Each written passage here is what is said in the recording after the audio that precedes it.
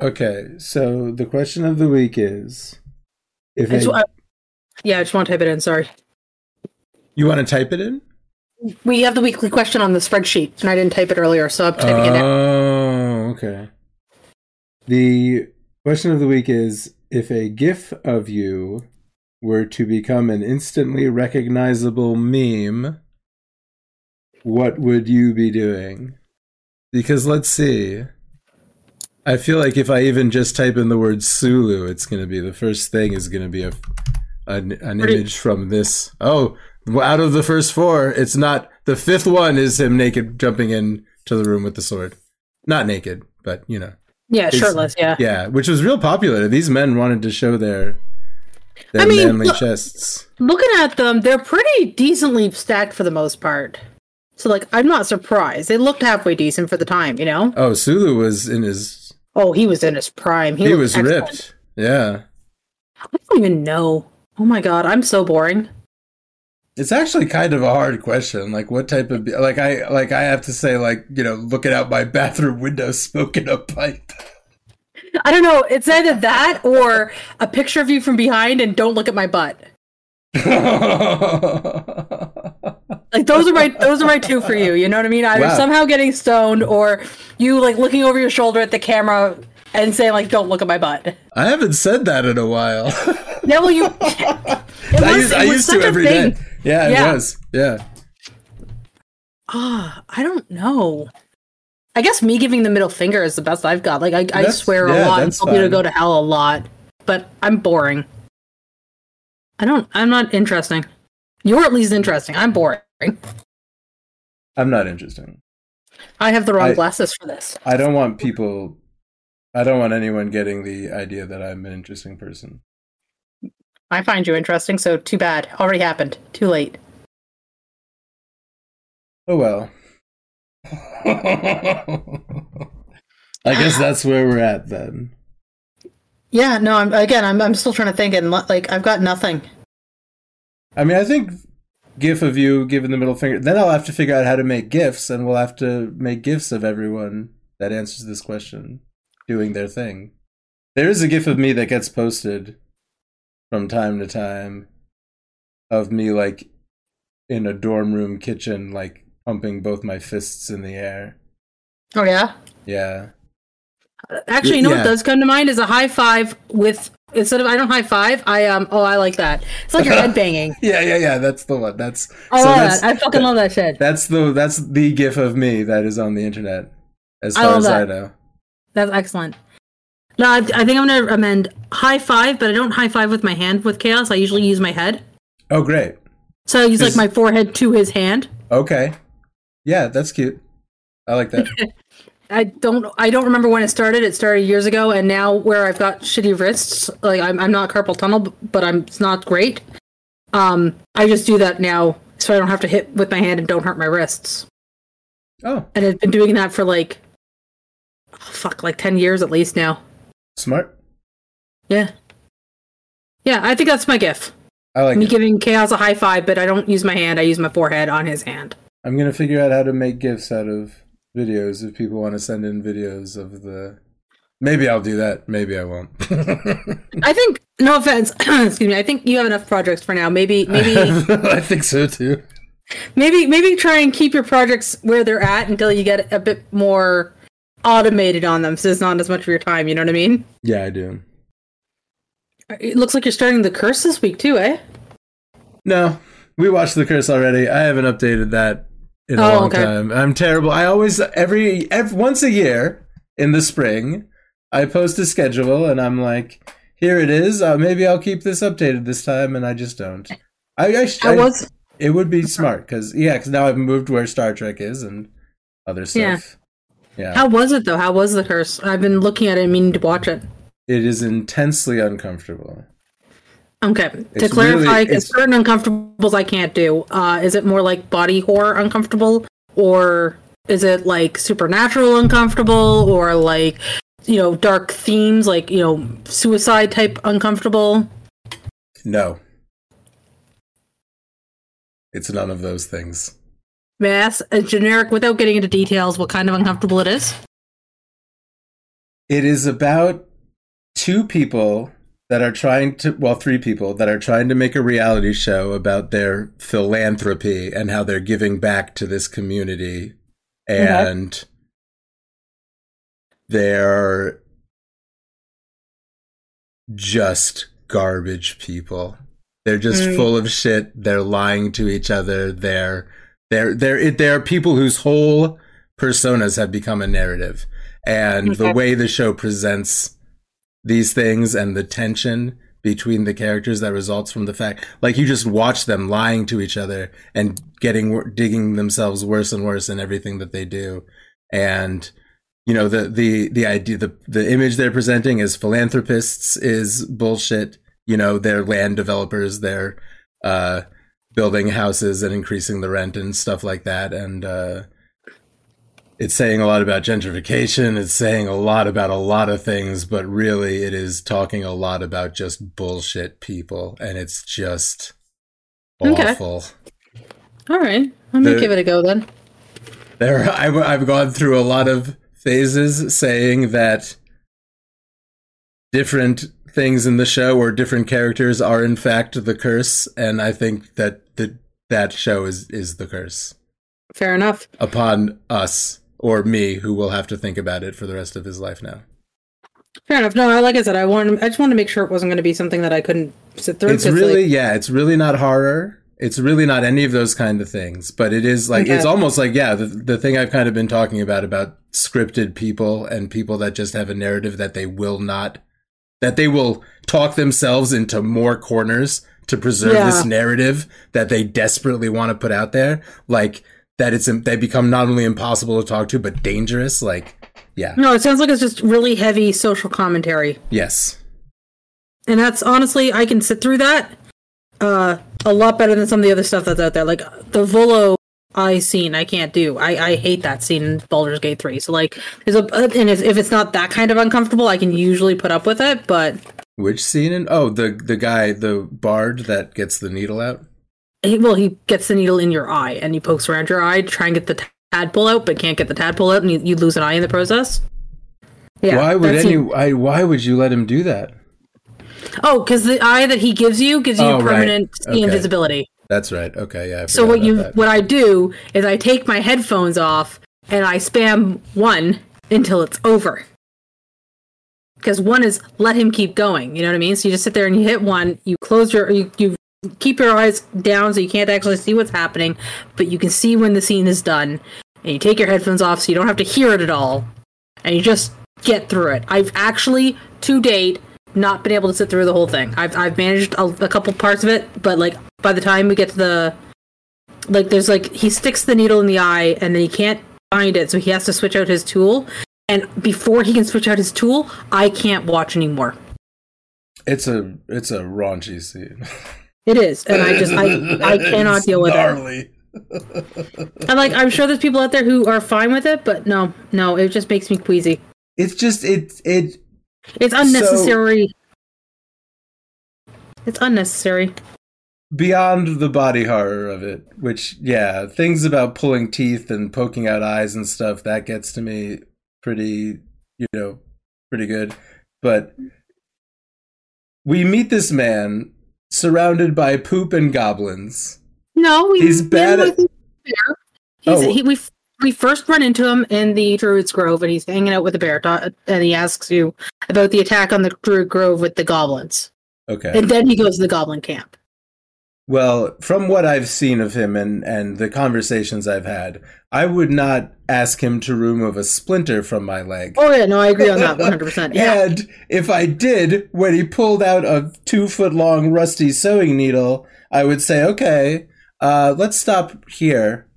And I know you get a special eye that sees invisible objects, but I don't know that he's got that in his pocket. Exactly. He has no idea. He's never seen the inside of a brain. 100% He does not have experience fishing tadpoles out of brain. This is it. Yeah. This is madness. What's happening? Oh, and Sean actually pointed out when we were watching Honor Among Thieves with my nephew on Saturday, because he came over and got stoned with us pretty bad on Friday. Awesome. Oh, Oh man, no, it was way more pot than I should have had. I was fucked. But cool. We're watching Honor Among Thieves, and you know the painting that they use to put the spell, like the portal on to be able to get into the vault? Yes. That's Volo. That's that guy. Really? It's a painting of him, yeah. That's awesome. Yeah, he came up and like, wait, is that Volo? And Sean's like, yeah. I'm like, well, shit, GG game.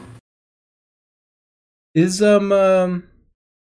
who's that mage, Gale? Is he from some other games or material, or is he somehow... I don't know myself. He's supposed to be in Waterdeep, but I don't know where he's from otherwise. Yeah, I don't know why I got that feeling from him that he was in some kind of other material. But... I think it's because he's an archdruid, so it feels... Not archdruid. Archmage, so it feels like he should be somewhere else. Yeah. Like, he feels like he should be a very common name, and he isn't, and I don't know... That's the best I've got, you know what I mean? Yeah. I'm going to order some WD-40. I already did. I already ordered some WD-40. Maybe it will come tomorrow for my chair because it creaks. I don't know if you can hear it, but I definitely can on the recordings. Oh, I made a noise and my cat woke up my cat and she complained at me. It's me from the future, me right now, Sunday as I'm editing this, and I just want to say I've used that WD-40. My chair is pretty silent. I'm rocking back and forth in it right now.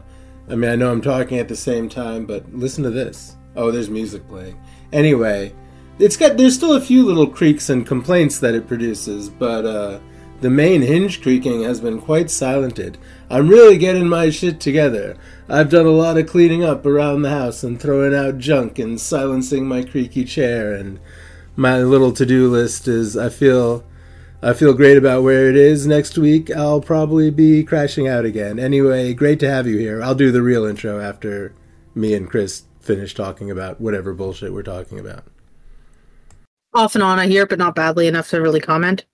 So I was going to say something about how Charlie and Gary Mitchell both get trapped behind force fields, but I kind of already touched on it in the Charlie X episode that I just published, and I'm saying that kind of because I told you I was going to talk about this. But, yeah. I mean, I think we've got it.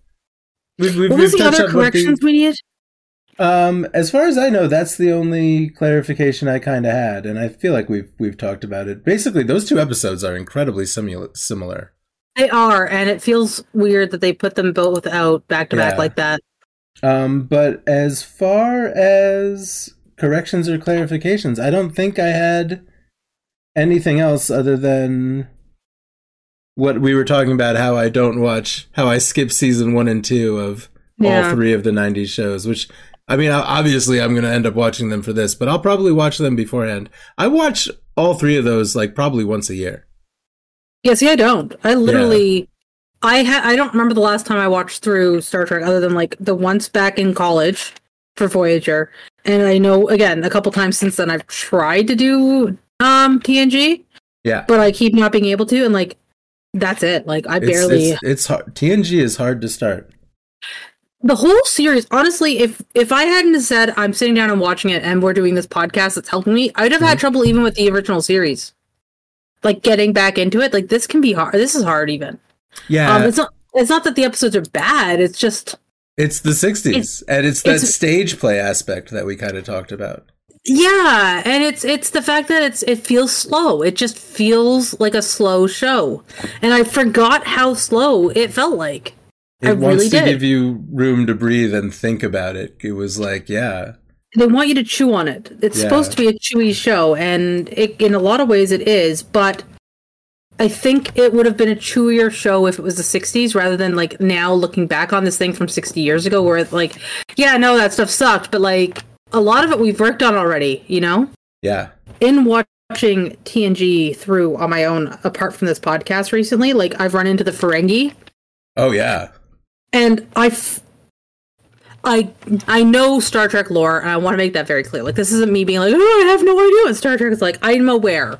But, like, their insistence on women not wearing clothing being so blown away that there's women in clothing out and about doing things. The Ferengi are bad. And it's that ongoing thing that I keep mentioning to you, where it's like, no, I know this is a thing. It's so much worse than I remember it being. Yeah. And there was one episode where there's like 3 guys who are sent down to the planet. It's the Portal episode with the Ferengi ship and the Enterprise are both having all their power sapped from them. And so the Enterprise sends down like Data, Worf, Geordi, Riker, and Yar. And they send down 3 Ferengis from this Ferengi ship. And the 3 Ferengis are disgusted. And they're like, they are absolutely horrified, offended, and just like, why would you put this in front of me? Why is there a woman in clothing, and how dare she have a weapon? And like, they attack her for having the audacity to have a job and being active, and I'm like, the misogyny. And again, I know it's part of the show, but like, I forget, you know what I mean? It's kind of like when I talk about Stephen King and reading Stephen King characters and knowing that they're characters that are being really misogynistic and racist, but like, someone did have to write this. And it makes you wonder how much of this was actually believed by the writer and how much of this was just them trying to be all like, oh, look, other people believe this, but it's not me. I'm just shining a light on their awfulness, you know? That's often, and it has to be left to the viewer's interpretation, but, you know, it's not like, someone is putting this in front of you for a reason. And sometimes the reason is just for you to think about it. And that's something that's great about Star Trek, actually. No, I love it. That's rough, and that's even in the early 90s. That's pretty. I mean, the 90s were a monstrous time. And like I said, it comes out of nowhere to me because, like, again, I've forgotten how bad it was. You know what I mean? I mentioned. Like, please. No, it's just the again, that sigh of just no, please no.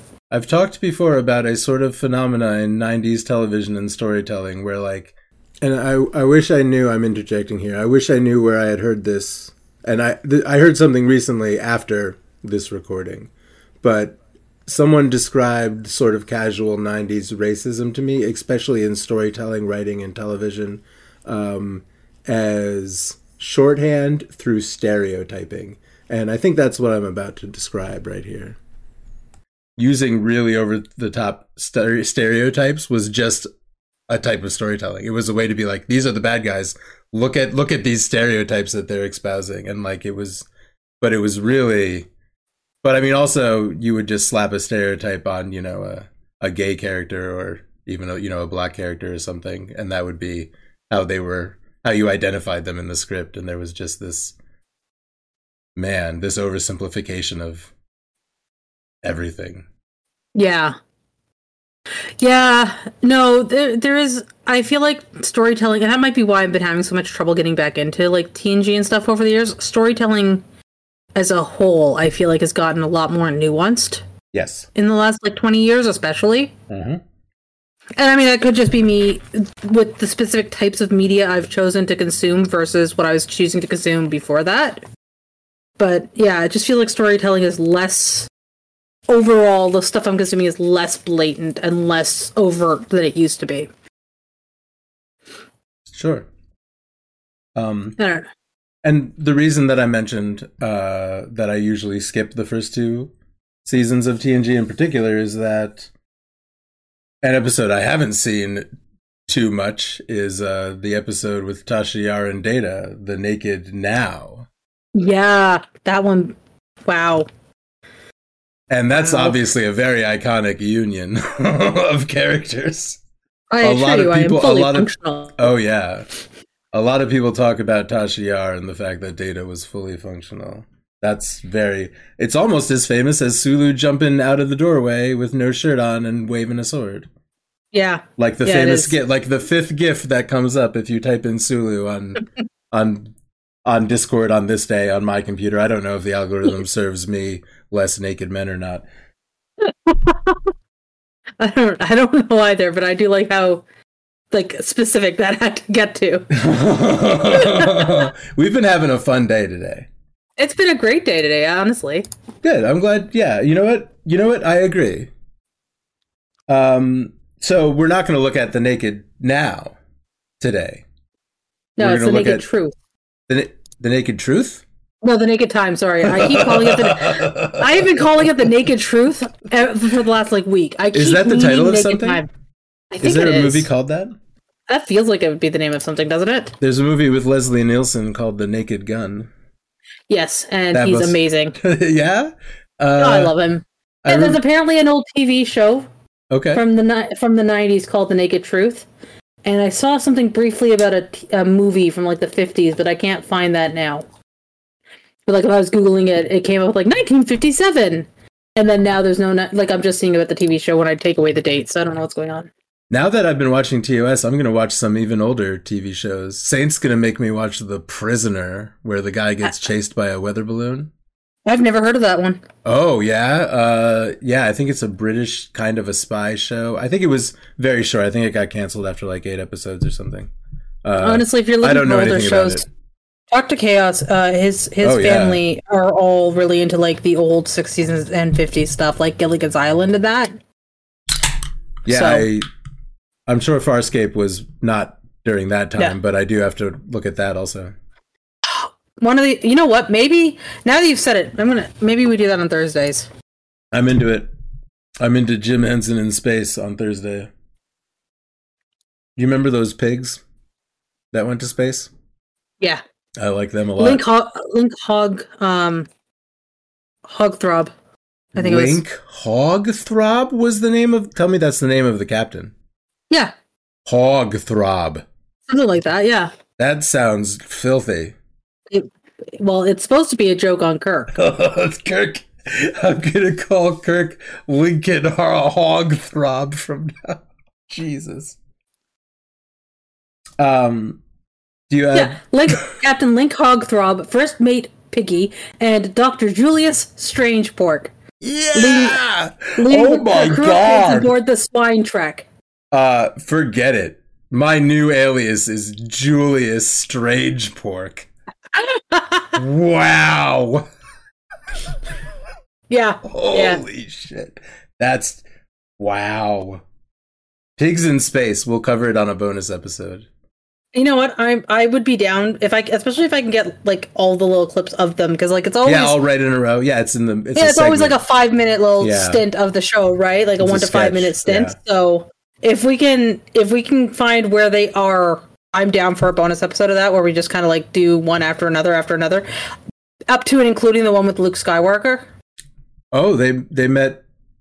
Mark Hamill did a cameo. Yeah, he did a guest appearance. Yeah, they would have for anyone listening, we're talking about the Muppet Show, the one from the late 70s, early 80s, I want to say. 78 through 83, I think. And they would have a host, like Saturday Night Live would have a host. They'd have it's not a host, it's a guest. It's a guest star. Yeah. Yeah. Because the host was always Kermit. Sorry, 76 to 81, my mistake.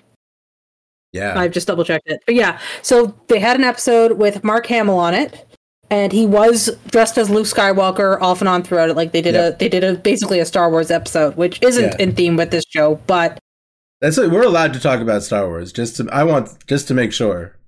I know. I'm just saying it's not a Star Trek related, but they did do Pigs in Space, because you can't have Luke Skywalker on your show and not do space. Do Pigs in Space, yeah. Exactly. And the part of it that I have always, like, ever since we rewatched this episode a couple of years ago, and I've been super amused about ever since, is at the end of the episode, they always have, like, the whole cast come out, including the guest star, and they all, cheer and scream and woo, we did a great show as the credits come up. Yeah. And on this one in particular, this is before any of these properties were owned by Disney. There was some offhand, I don't remember what the remark was now, but there's an offhanded remark about one day Disney owning Star Wars and Muppets. Oh, wow. Or like something relating to that, with like, it was very Disney centric, whatever they did. Or like they had like Mickey Mouse ears up in the sky or something. I don't remember what it was, but it very much was like these all being under the mouse. You know what I mean? Yeah. And it was really well done, and I loved it. Oddly prescient. Yeah, I think the Muppets were bought out like 10 years or so later anyway, so okay, it wasn't as prescient as it sounds, but yeah, no, it was good. Funny. It was very funny. Do you have the information about The Naked Time? Yes. In front of you? The show that we're actually watching is The Naked Time. All right. So I've got it. 3? Today's episode is number 4, yeah. 4, okay. Or it's episode 5 of our podcast. It's episode 4 of the show. Thank you. Stardate 1702 to 1705. So probably over the course of like a couple of days this takes place. But first air date was September 29th of 1966. It was directed by Mark Daniels, who directed The Man Trap. Okay. So he's back. Cool. Scary episode. Neat.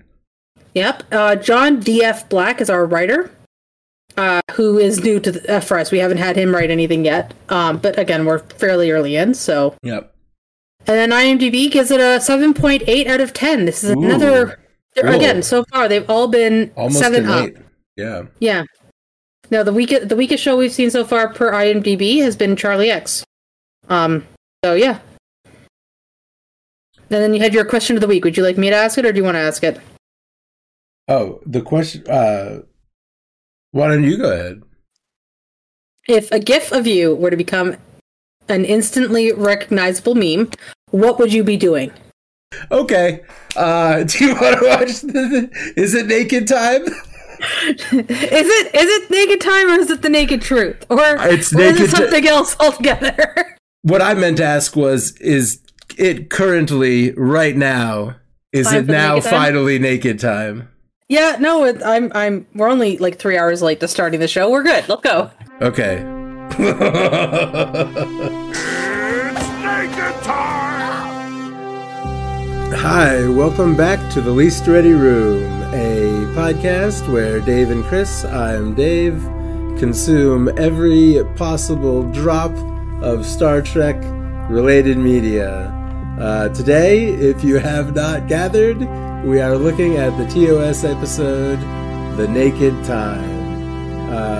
Let's get right to it. I don't have much else to say. We'll get to the answers of the question of the week after we do the breakdown. Here we go.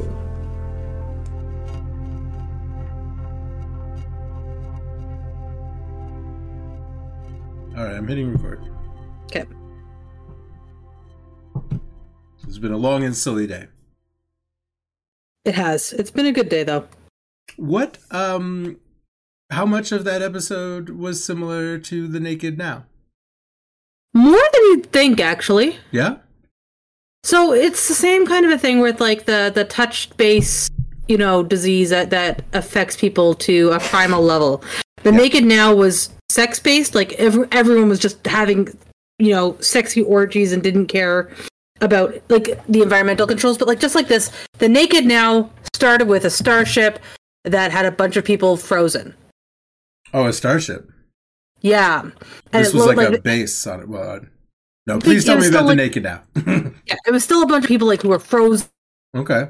So it came off like they even said it in the show where the people who were frozen and they just didn't care. And that came up in The Naked Now too, where it's like, these people, like the environmental controls were out of whack and they froze to death, or whatever. Like they didn't care to fix any of the stuff. They were just like dealing with it by being in the space and dying there. And I don't remember exactly how they got the disease because, frankly, I don't. But crew member gets sick, touches people, passes on disease. Disease spreads like wildfire throughout the ship. The main thing that I remember is like on Naked Now, it was a boning disease, whereas here it was like just less obvious sex, more fundamental characteristics, right? Like you got Riley is clearly an Irish king versus Irish king who has a harem of women. You know what I mean? Like that was the big difference that I noticed. It was a boning disease. It was, yeah. No, that's why Tasha Yar and Data and his fully functional. Yeah. So everyone who got touched with it became like not a shipwide orgy that they were all participating in it simultaneously, but like they were breaking off into couples and such and going to their respective rooms and doing the deed there, right? Oh yeah, okay. And that was a big difference. Whereas like again here it's more like individual activities, right? Like Sulu takes his shirt off and swashbuckles, and Sulu is a swashbuckler at heart. Yep, and Riley starts singing Irish folk songs and... yeah. That's mostly, and demanding ice cream. That's and also shutting off the engines while they fall out of orbit for 19 minutes. Yeah. So yeah, that was it. That was really like it's a lot that was similar. Definitely enough different that like it felt like its own story, but a lot of similarities. Okay. So yeah, so in this episode, The Naked Time, they go down to a planet where there is a scene from GoldenEye. Now, this is I guess I should mention this. That the video, the N64 GoldenEye, not the movie. Yeah. Actually, I mean, I don't really remember all the places they go to in that movie. A lot of them. Wow, where am I? At the Bond Castle where everyone froze to death. They do mention early on. I'm pretty sure they say something about this planet being in danger of disintegrating, or that it is going to disintegrate. Mm-hmm. So when you were speculating that the planet may have been destroyed in the end, I don't know. We may as well mention now that we were both baffled by the end of this episode. Yeah, it just... I was watching, and I said it during when we were watching it too, like a couple times when we've been watching stuff, I'm like, I feel like I have missed something, and then I'm able to piece it together by the end of the episode and make it make sense. Sure. That's not what happened here. I still don't understand the ending very well. It just doesn't feel like it was cohesive, and maybe I missed something earlier in the episode, and that's why, but... I don't understand what happened in there at all. Like, it's just something was weird. Yeah, man, I mean, I guess we're not totally going in order quite yet. We can speculate upon the end, unless you would like to start with the... I think for anyone who's listening to the podcast, they may actually prefer... To talk about the episode in a more... Because, I mean, this is the first one that we are like, wow, what the fuck happened? Yeah. I think for ease of audience to be participatory and understand what we're confused by, a brief rundown of the episode wouldn't hurt. Okay. Do you want... I got it. So it starts off, we see as you said, the Bond villain... hideout on a frozen planet with frozen people and a man and a plastic woman. Oh man, that mannequin was so bad. One of the victims is a plastic woman.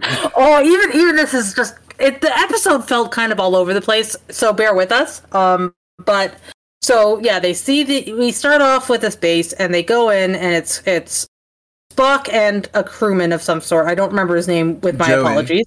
Thank you. His name is Joey. Sorry, 1 moment. His name is Joey Tormolen. Okay. So Joey and Spock show up at this place and they're all like, hey, let's go investigate what's going on. And they go in and they start their investigation and they are in the least airtight hazmat suits I have ever seen.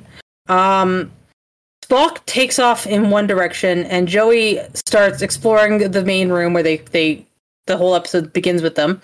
And he foolishly takes off a glove and puts his hand on the side of a console table where they did it was cool looking, but a trick where they have blood type ooze drip sideways onto his hand, and it leapt onto his hand like a symbiote. Yeah, and then he rubs his nose with this bare hand that's now been infected. He took his glove off to fuck with his iPhone. Yeah, he took his glove off and then he had his hand on the console, got the disease on his hand, and then rubbed his face under the hazmat suit. Great moves, Joey. Yep, totally pro. Clearly has been trained by Starfleet's biggest and brightest.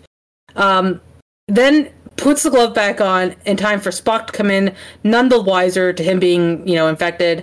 They do their scans and determine that the people here just didn't care and just died. And then they go back to the ship. And they get their check over by McCoy. And Christine Chapel. Actually, no, that wasn't Christine yet. She's not there yet? No, because this was the tilt table that the other guy had to hold upright, remember? Oh, right, yeah. They had to have an extra hold the swinging table up. Yeah, but Christine Chapel is here. And also, maybe the uniforms we end up settling on might be here as well in this episode. Yeah, it does look like it's one of the later in the production series, and I don't have the list of production numbers, so I can't tell you where it was in that order. But it does look like it was later into the production. Just the uniforms are starting to do the change that we had talked about in a previous episode, where they started off with a very distinct the Cage outfit, and then when it became actually syndicated for television, they changed their outfits, and then over the course of the show, for the first year and a half, they kind of moved into a final outfit that they ended up having across the ship.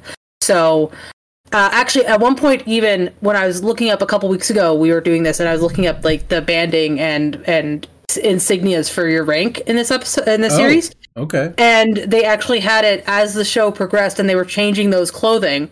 The directionality of the banding actually changes. So earlier in it, I think it was pointing to the right, and later in the show, it points to the left. And there's actually scenes where so they'd have like two different characters with a shirt where the banding pointed left and the banding pointed right. So, okay, interesting. Yeah, I'm not paying that close attention to it, so I can't guarantee which way. I obviously don't remember which one's at which point in the show at this point, because I read about it and I just remember that this was a thing, right? So sure. But yeah, so they check over Joey. Joey comes back fine. They check over Spock. Spock comes back fine. Joey goes up and starts doing his job at the helm. I think he's Khan, isn't he? He's at the con. Joey goes to the rec room and causes a big problem and infects O'Reilly. I thought there was a moment on the bridge first. Okay, maybe I'm mixing. He said O'Reilly goes back up to the bridge after encountering Joey, who has got a despair. He's got a big space despair going on in the rec room. But yeah, so it's very clear something's wrong, and he goes to sickbay to get looked at further. And Riley, who's now infected, goes up to the bridge and eventually starts singing and demanding things, and just ice cream. Clearly, yep. Well, not until he is not. Eventually, he takes over the ship and demands ice cream. Yeah, but at this stage, he's clearly not feeling well, and he also gets ordered down to sickbay. But that's not where he goes. But first he infects... Well, he does go to sickbay to infect Christine Chapel. But before any of that happens, he infects Sulu, who really gets sweaty and really wants to go to the gym. Yeah. Yeah. It's a weird episode. I wouldn't be surprised if someone had been doing some acid when they were writing this. Like, it's a very weird episode. I don't know if they exactly act like they're on acid, but everyone is on drugs, basically. I mean, we're approaching, basically, once O'Reilly starts going around and infecting Chapel, and Sulu is also running around naked, and he's wearing pants, but topless and sweating. I always want to describe him as naked, because that's so much more fun. And it's called The Naked Time. Yeah. No, but he's running around, and I think it was Spock starts making the... Yeah, Spock starts making the educated and accurate assumption that these people are acting on their base, not needs, but who they are at the core. So, like, Riley is descended from Irish kings, and Sulu is clearly an 18th century swashbuckler. French swashbuckler. Yeah, because Richelieu. And they just I'm gonna say it badly on purpose because I can't, my French accent is terrible, so okay. So they are clearly, something is very wrong with a lot of the crew, and it's spreading like wildfire, and they start trying to develop a cure for it. And around here it starts really getting messy for me and what was happening. Okay. Because like you're cutting to like Sulu jumping out of a door, swashbuckling down the halls, and chasing people around. There's a guy screaming at a paintbrush. Exactly. There's the stuff with Scotty trying to cut into a bulkhead to be able to try and reaccess the systems and get them away from Riley, who's singing and yelling across everything and modulating the system so that they can't turn him off, as Uhura keeps getting trying to do, and it's just a mess. So O'Reilly is the big problem in this episode. Basically, he tricks Scotty out of the engine room. He goes in there. We don't find this out yet, but he turns off the engines because that's fun, and that's why. So he's on the intercom. He's Captain O'Reilly now. He's taken over the ship. He demands ice cream. He's singing folk songs. He's drunk as hell, Scotty is trying to Scotty spends a large portion of the remainder of the episode cutting a hole in the bulkhead so he can touch the wiring and they can run in and grab O'Reilly out of the engine room. Yeah. At which point they realize they have 19 minutes before they will all die. And the remainder of the episode has got to be at least 45 minutes long.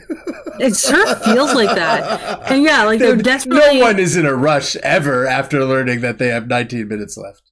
Well, at one point, Kirk's like, we've got 12 minutes, Scotty. Hurry up, we need the engines back. And Scotty's like, well, it's going to take me a half hour. No, I can't do it any faster than that, so too bad. Right, so That's why Spock has to come in with the magic transfiguration potion that turns the ship on so fast it goes back in time. Yeah. Sorry, that's what happens. And then they travel back in time by 3 days, and the ship has possibly blown up the planet, and the planet is rebuilding itself over the course of them backing through time by 3 days, and it's just weird. It really... It's a good episode. I like the episode up until about the midway point. Like, when everyone's infected and they're trying to get the ship back under control, and then it goes weird and I'm lost, you know? Like, I loved it up until then. It does not land. Like, that ending is very strange. Yeah. Like, I'd say the first half hour of it, solid, like 7 to 8, you know what I mean? But, like, that last bit just... What? It goes on for so long. Like, yeah, at one point... Yeah, so when Spock says, okay, now we have 12 minutes left, this is after they catch Sulu, they figure out that everyone's drunk. Yeoman Rand and Christine Chapel are here. Yeah. But at 12 minutes... Chapel is trying to seduce Spock. Everyone is into Spock. And Spock gets very emotional. And yeah, this is really what the real... Yeah, this is where it really started to go downhill. When I really started to talk about how they're supposed to have 10, 12 minutes left. So Nurse Chapel, and this is the first time we've seen Nurse Chapel. We don't know her as a character at all, but we've seen a lot of people trying to flirt with Spock, which is really funny. And, Nurse Chapel, like before even Uhura in the modern stuff, let's not talk about Strange New Worlds. Yeah, please no. But, well, you don't, yeah, and you've not seen it yet, so I won't. Yeah, no, I do know about them from the remake movies with Chris Pine and Zachary Quinto, but... Oh, is Chapel? Oh, Uhura. With Uhura, not with Chapel. Right. But yeah, so after that, Spock, starts... thinking about his human mother, which again, the last episode aired, we heard that he had a human ancestor. Now it's his mother, and he was never able to tell her that he loves her. And I swear to God, while we have 10 minutes left until the destruction, we spend 2 of them watching Spock cry at a table next to a computer. Yeah, we watch him and I mean that goes along with the disease, because they do make it very clear that people who are infected just don't give a shit. They don't care what's happening around them. Yeah. So I mean, it's in line with that, but also it feels like we as the audience, and I don't mind the idea of them showing this. I think it's a good idea to show it. One, that it helps give a bit more Spock exposition. 2, it helps to show that as much as he is a Vulcan and cold, and I'm feeling there are feelings under there, and he just has a really tight leash on them all the time. But I don't feel that we needed that much of it. Yeah. It felt like the scene it's a product of the era to a degree, right? Where we talked about this before, where shows from the 60s and 70s and 80s, they just have a very different need when it comes to writing. They take yes. longer in general. They aren't written to the shorter attention spans maybe, or whatever. Modern television just has tighter writing in general. There's more happening more quickly. Just a different sense of pacing. Yeah, and I feel like that really, really struck a chord with this episode, that the pacing for the time was probably fine, but for modern times, I feel it was just way too slow in a lot of ways. And that scene in particular really helps to do that. Oh, sure. I appreciate us seeing this and seeing that humanity from him, but it went on for far too long. This is actually a comedic trope nowadays, that someone says we have 15 minutes to live, and then you spend 45 minutes watching all kinds of different characters doing stuff while becoming anxious. It's just kind of a thing that happens now. I frequently time them. It kind of doesn't, because it's funny. Because it's something... I will time them when that comes up nowadays. I like to see if they actually do it in the time they say they're going to. There's a very famous example would be the Dragon Ball Z cartoon, where in fact, the very most famous maybe example of it. At one point, a guy does a super attack that's supposed to destroy the planet they're standing on. And for the next, like, maybe 4 or 5 half-hour-long episodes, everyone is still standing there on the planet going, the planet's about to explode. We're going to need to get out of here. It seriously goes on for like another month before the planet does eventually. I've heard of that. Yeah. Right, yeah. I've actually heard about that scene. So this is the first time someone did that. I don't know if it's the first time in television history, but no, it's but definitely... I mean, it feels like an early example of it, yeah. Mm-hmm. No, I feel like Batman, the Adam West Batman did that more. Oh, I bet they've done that kind of thing, yeah, for sure. Oh, man, maybe I should take a look at that monstrosity. Oh, if I'm going to be looking at 1960s television. I'm not doing a second podcast about 1960s TV. That one has a lot to talk about, though. I think you're going to enjoy it if you do watch it. It's a be ready for silly. It's so much more campy than this and takes itself not at all silly. Yeah, sorry, not at all seriously. I mean, yeah, no, it was a weird episode overall. Like, yeah, I'd say the last third of it, like weird. The last act was really just almost nonsensical and expects a lot of inference from the audience. Yeah. So before it gets really weird, Kirk comes in, and at some point someone has said, maybe even Kirk says, we have 4 minutes. And so he starts telling Spock, I think that he wishes the Enterprise would turn into a human woman and he could take her on a beach vacation. Is that what Kirk is saying? Or is he just speaking gibberish? He was looking at Rand and reaching out towards Rand and catching himself. Before when Spock's crying about his mom, Kirk is like, I want to.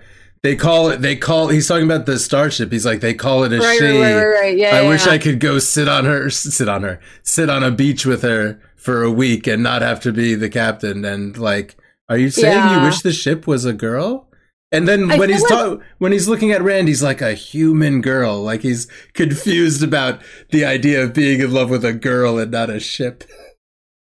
Yeah, I feel like to a degree, some of that is gibberish. Just the trope of ship's captain in love with their ship, right? That is an old trope of seafaring shows even too, right? Married to outer space. Married to the job, so to speak. Mm-hmm. I don't know. At that point I wasn't totally paying attention to what he was saying. It was just at that point it started feeling really nonsensical in general, but everyone was drunk, and then it gets completely nonsensical.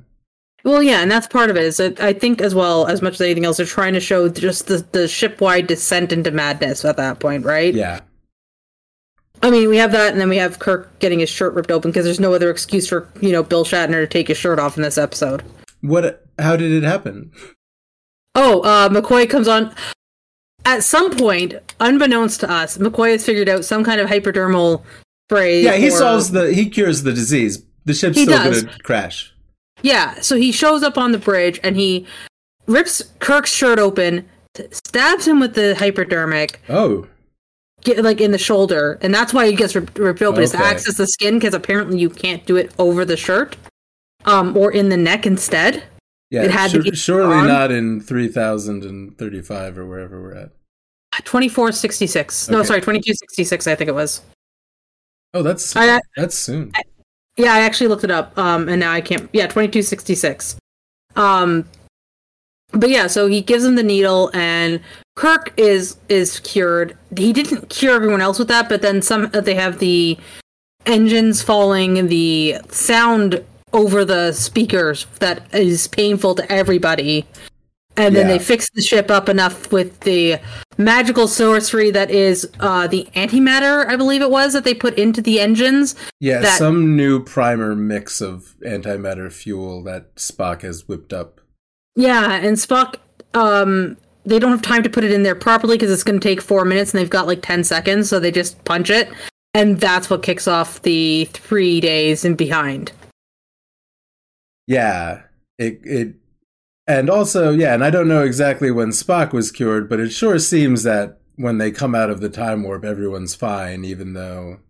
The only one who got the needle was Kirk, yeah. Maybe they all got the needle off camera before Kirk was ushered in or something, but Well, no, because Bones comes in to get it. Well, anyway. They fly through a time warp. And is Sulu's on the bridge, right? Is Sulu like... Isn't he the one that observes... That the time is going backwards? I can't picture who it was at the end of the show. Yeah, wow, bad job on me, I'll say. On both of us. Well, I'll take credit for that too. I should have paid more attention there. I was just busy trying to make it make sense, you know? I don't even... Anyway, yeah, so they go back in time 3 days. Even checking the summary and walkthrough of what happened in the episode on Memory Alpha, the only one who actively gets the cure is Kirk. Okay. Yeah, that's what we saw. Yeah, McCoy comes in, rips his shirt, gives him the antidote, and then he sits in the chair and he mumbles something about a Grant, human girl. Yeah. Yep, and then a cured Sulu was able to pilot the escape from orbit. Yeah. Okay. I don't remember seeing anyone else get stabbed with the antidote in any way, shape, or form. But apparently by curing Kirk, you cure the whole ship. And Sulu must have been cured at that point if he was even on the bridge. I mean, this man was running around covered in sweat, swinging swords. Well, that's what it says on here, that he was already cured and he's able to... So... Yeah, so somewhere off screen, McCoy cured everyone. Yeah. And in order to escape the gravity of the planet, we need to use a special intermix formula with black matter, antimatter, to be sent back in time 3 days. I know I've said that about 5 or more times, but there is no point ultimately to the fact that they went back in time 3 days. It's almost like, well, they can say, well, we didn't really get drunk and act like baboons. Yeah, this clearly never happened. Yeah. It doesn't really change or solve anything else, and then the credits roll. I feel like that might have just been to prime the audience for time travel in this season. This thing may occur. We might be doing time warp. Yeah. Like, taking it outside of the context of this specific episode, it feels like a good moment for them to just be like, hey, so, we're doing sci-fi and time travel's a thing. Like, it feels like it might be a literary thing in that respect. Yeah, they might just discover time travel in the end of this episode. As a quick heads up, glancing through, it looks like when they were talking about the balance for the antimatter-matter implosion, yes. That's around where McCoy discovers the cure for the affliction and gives it to Sulu right away. Oh, okay. I was also quite surprised when after the time warping event occurs, someone says, or this might even be before they actually go into the time warp, someone says the engine's imploded, which I guess was good. Like, Spock wanted to cause an implosion, but to me, it looks like it's related to that matter-antimatter thing. It's a controlled implosion. Okay. But as part of restarting the engines. Kirk says what happened, and someone says the engines imploded, and I said, what? Yeah, both of us were confused by that. At that point, we rewound to watch. Yeah. No, I think what's happened here is when it got wild, there was a lot of cuts to different things happening, and I think we just might have missed 1 or 2 of them. When I'm reading the synopsis they've got here, it looks like around the switch between Act 3 and 4 is when a few of the items that we got confused by actually happened. So we probably just missed them altogether. Okay. I'm willing to take that. You know what? Yeah. I'm down. You know what? Like I'm not going to pretend that I watch every second of it 100% with my eyes open and like get everything in. I miss stuff. I'm human, so I'm not Data. Good. Yeah, but no, it's. You're not expected to have perfect recall. Whatever happened, whatever we missed, must have happened really quick. Well, that's what I'm thinking. It looks like it might have been 2 very quick back-to-backs because it looks like it's in the same. It's literally 2 sentences on here. It's a cold restart with a controlled matter-antimatter implosion in balanced engines is possible, but requires Spock's attention. Yeah. Meanwhile, McCoy has discovered a cure for the affliction after administering it to Sulu. Like that's the extent of what they say. So I think it was just 2 very quick flashes, and we just missed them. Yeah, in between a 20-minute scene of Spock at a table with his head in his hands, weeping. Yeah. That's what made an impression on me. Yeah, no, it looks like that all happened after Riley gets taken away by security. And after we've discovered that the engines are shut down properly. Boy, O'Reilly was really having a blast. Yeah, no, Riley was having a great time. He should not have turned off the engines, but everyone should have gotten ice cream. Man, now I want ice cream. I don't have any. We do, but it's... Oh, I do have ice cream I like. I have ice cream I like. All right. All right, so yeah, that was the episode.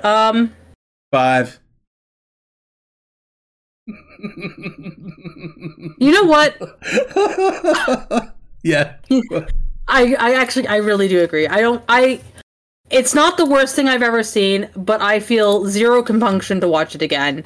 The only thing from this episode that really will stick with me from before and now is just Sulu without a shirt running around with a sword. That is literally the part of this episode that's going to stick with me forever. The rest of it is just, in my head, a gobbled mess of what the fuck. An unbelievably iconic image. The most iconic image. I'm going to ask my Discord both questions. The silly one and the actual one? Yeah. Okay. I might answer in Discord then with the silly one, but I'm only really... The one that matters really is the GIF one, in my opinion. And and I'll be asking this. The GIF one is the main one. Yeah. But someone might have an answer for the silly one. And honestly, if people are listening to us and they want to get in on these weekly questions, they just need to join your Discord. Yeah, I do. I do mention that. Yeah, because and this one again now. Oh, thank you. Yeah, I'll be asking these. So I'll be asking this question at the end of the episode that I'm going to be editing next, which is Where No Man Has Gone Before. So, yeah. Okay. We kind of talked already about me not getting confused about what order things are in, but so basically by the time we get to this point of this podcast, I'll be about to read the answers to if you became an instantly recognizable GIF, what would you be doing? And also the silly question, which is what type of weapon were you wielding that time that you got drunk and naked and ran around the spaceship wielding a weapon? If this was a possibility. And you know what? If this was a possibility and this was a real thing, actually, I've talked about this with Sean in the past too. If I was in Star Trek, I'd probably be in sciences or medical. So my entire weapon would be something sciencey or medical, like a hypo spray or like a tricorder or something. You know what I mean? Man, these guys didn't even have hypo sprays yet. These guys were using straight up syringes. Yep. No, well, we saw there was actually open cavity medical. Oh yeah, surgery. yeah. Yeah. By the way, Joey dies. Yeah. Joey just did not have the. In fact, like really, the beginning of this episode, yeah, McCoy says he just didn't want to live, and he was just the beginning of this episode when Joey, the first one, starts getting sick. He's saying like, "What are we doing out here in space?" Yeah. Do you realize we're in space? It's actually, that's kind of like good and scary. Yeah, no, the first 2/3 of the episode were excellent. Like I was really solidly enjoying it. And if the last like third of it was, more cohesive and more like less, I don't know, just less weird. This would definitely have gotten a higher rating from me. I did not enjoy the ending of this at all. I think it's funny that you had to point it out to me, but it's obviously part of the point is that they know they have like 4 minutes and they're dicking around because that's what happened to the guys that froze to death. So, and the plastic woman. Oh man, that mannequin. I get it, but that trope just doesn't work with me. It's like when someone's like, especially when someone like is going to be underwater and you're like, that guy's got a minute to live. And then you see like 15 other things happen while it keeps cutting to the guy thrashing around underwater, it's like I can tell that they're trying to trick me into having anxiety. Yeah, and like overall decent premise of an episode. It wasn't executed as well as it could have been, I think. I appreciate that we got to see, Majel Barrett in the most iconic role. I don't think we even mentioned. I said you mentioned Christine Chapel was in it. Chapel many times, but I did not mention. As we've said in previous episodes, she is played by Majel Barrett, and it's good to see her in the iconic role that gave her her springboard into future Star Treks. Because without this, I don't think she would have been the computer. I don't think she would have been Luxana Troy. This was good. I'm glad to have seen her. Awesome we still haven't seen Chekhov. Yeah, I really don't. Did we find out that he is in season 1? I would almost guess he might not even be in season 1. I don't know when he is. I'd have to go look it up, and I'm not doing it. It takes a while. Yeah, we don't need to do it right now. Yeah, I know. No, he's the only one of the main cast at this point that we haven't run into. Yep. At all. This was a big Scotty episode, as a matter of fact. Yeah, no, him and Sulu both got a lot of screen time. This actually, honestly, this really felt like a B-cast episode a lot more than anything else. I mean, don't get me wrong, Kirk's there, and so is Spock and McCoy. Yeah, but less. There's a lot more focus on Uhura and on Rand and Chapel and Sulu and Scotty. A lot of the B characters got their time in the time in the light. You know what I mean? Yeah, and stuff going on all over the ship, and yeah, and really looking at different characters and what they're doing. Yeah, no, it had a lot of positives about it. Again, I just think it was just execution was a miss for me. You know what I mean? Yeah, the pacing and the weird ending. How often it's not. It's not too common for me to go to say out loud what, and then rewind a TV show. So and I would not. I when we're watching stuff together, because we watch stuff together all the time outside of this as well. I don't think we've ever actually done that before, where we've stopped something and rewound it without it being hey, can you pause this? I gotta go take a call. And then back it up to be able to be before we left off. That's the only time we've ever backed up. I don't think we've ever had to back up because I don't understand what just happened. And your explanation or my explanation is still not clear enough for it to make sense. I guess the engines imploded meant something different in 1966. Because I think that means the engines are gone.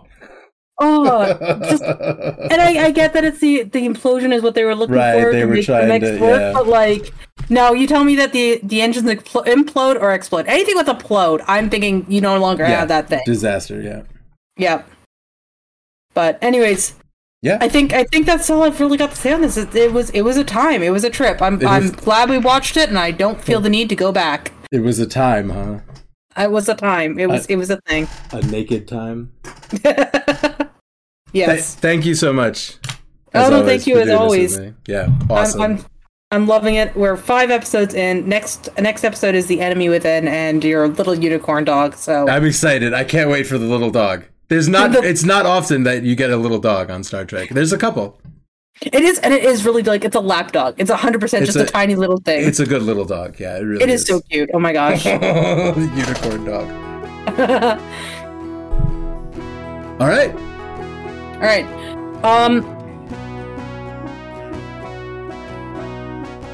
All right. Thank you for listening to The Least Ready Room. And speaking of that little unicorn dog, this week's upcoming question of the week is, if you could have a pet from Star Trek, what type of pet would you like? And I suppose it could also even be an animal that is a character, because we've discussed this a little bit.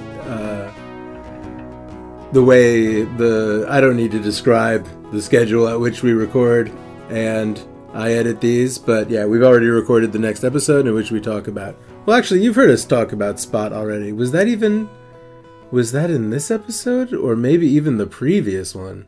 We already talked about pets. We already talked about Spot. It can be Spot.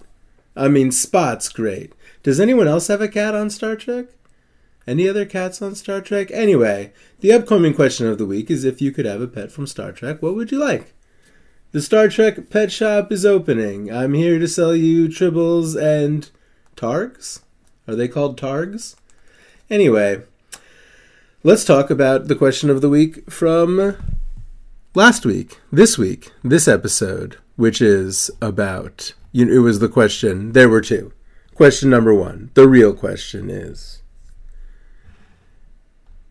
if an animated GIF of you was to become an instantly recognizable internet meme, what would you be doing? Oh, should I do these? Let's try to do them in order, because there are two. Okay. Anyway, that first question. Locke replied, what would I like to be recognized for, or what would I actually be recognized for? Important discretion. The former may be kneeling down to pet a cat with the meme text, "There's always time for you." But if the latter, I'd be putting on a nondescript hat and sunglasses and climbing into a big cardboard box saying, "Perfect, I'll be safe in here." Saint had no idea, and Locke said, "I can easily imagine a meme gif of you standing over a Mass Effect-style galaxy map, maybe with steepled fingers nodding sagely."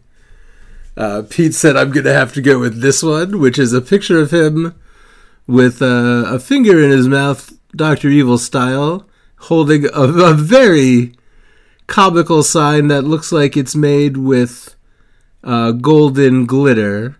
Not professionally crafted, a handcrafted protest sign with golden glitter that says, fuck you, I'm so beautiful." And he also said he would choose one for me, which is a picture he took of me recently holding a gold and black 3D printed skull, giving real Death Stranding vibes. The skull is, anyway. I'm doing like the Hamlet thing. Is that Hamlet? Alas, pure Yorick. I'm doing a Shakespeare thing. Okay, so Weebs says, the question sounds like if you wanted to go viral, what would it be for? But the nature of virality these days is pretty much either going full cheese dick and trying to get TikTok clout by harassing people at Walmart, or being caught doing something wholesome or interesting that you would generally normally be doing. Since I'm not that kind of cheese dick, and there is nothing wholesome or interesting about what I do, then I would attack my coworkers by throwing bits of brain at them out of the cracked skull of this one dude I'd love to be dead. Wow. And then he says, just kidding, FBI. Well, he sort of mixed in... He sort of mixed in the answer to the second question. I didn't expect... When I started reading that, I did not know where we were going. So anyway, the second question is, that time that you got drunk and naked and attacked your coworkers, what weapon were you using? A foolish princess replied, sarcasm.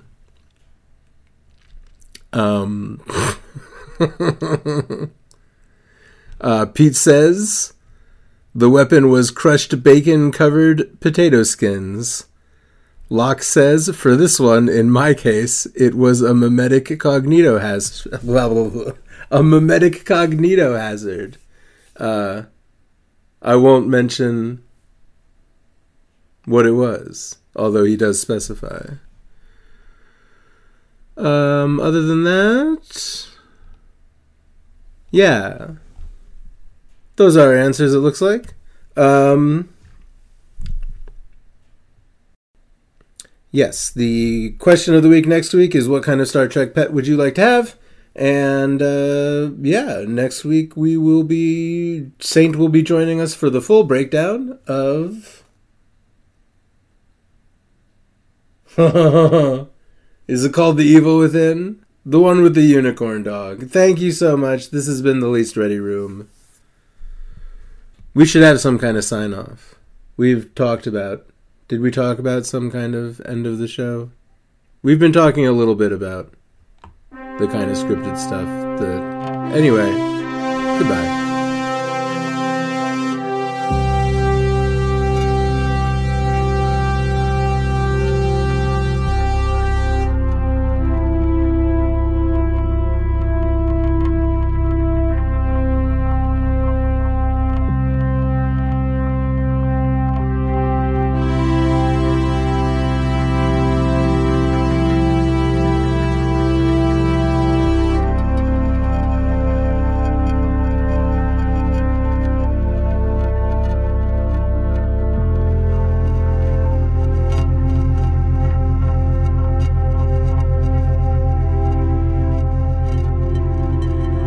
Yeah. Was it like when I was on crutches, would people look at my butt? Were my pants always coming down?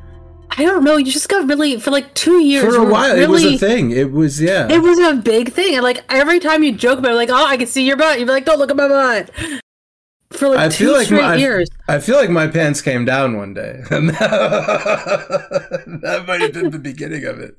I don't know. I didn't see the instigating. It just happened one day that you were really worried about people looking at your butt. I feel like it was when I was on crutches, because I would like kind of have to like wobble and steady myself and like hop away, and it was like where the camera was and my chair was and the bathroom was just directly behind me, so it was like unavoidable that my butt would be bouncing along.